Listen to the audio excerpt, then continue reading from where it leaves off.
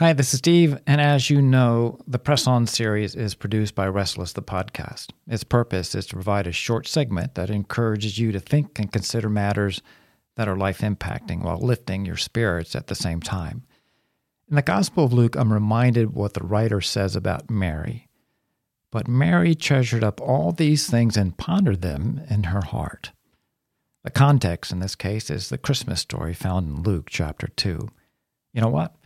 We want you to do the same thing, to ponder these things that are important in life because they will impact all eternity. Recently, we created a support page to help cover the cost of podcasting. For us, that's about $4,000 to $5,000 per year. As you know, our visual theme is nautical. It's that way on our website and other places. So let's look at it this way. We want you to consider getting in the boat with us and help rowing for a while. So check out our support page and subscribe star and think about jumping in with us. Some content in the future will be produced for fellow rowers.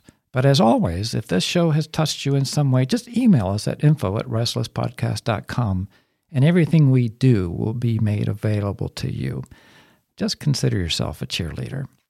So now, another episode of Restless the Podcast, Press On.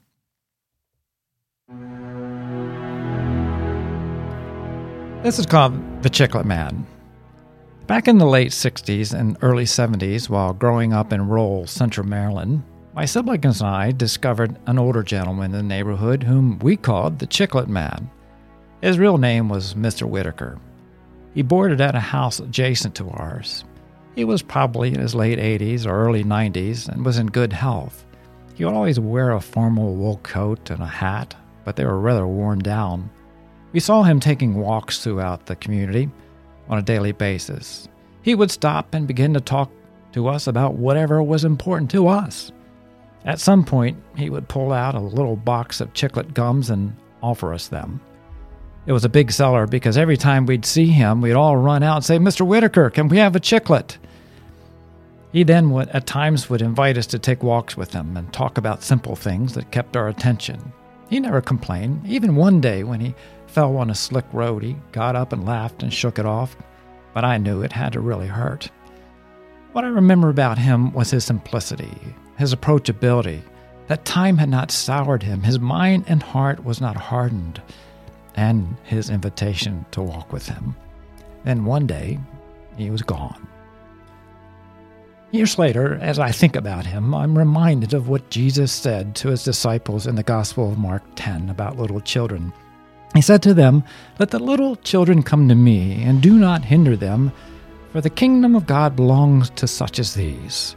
While this story is about children, it's actually about us adults whose hearts and minds have been soured and hardened by time. Minds that have already decided how things really are, thus making it difficult to hear truth.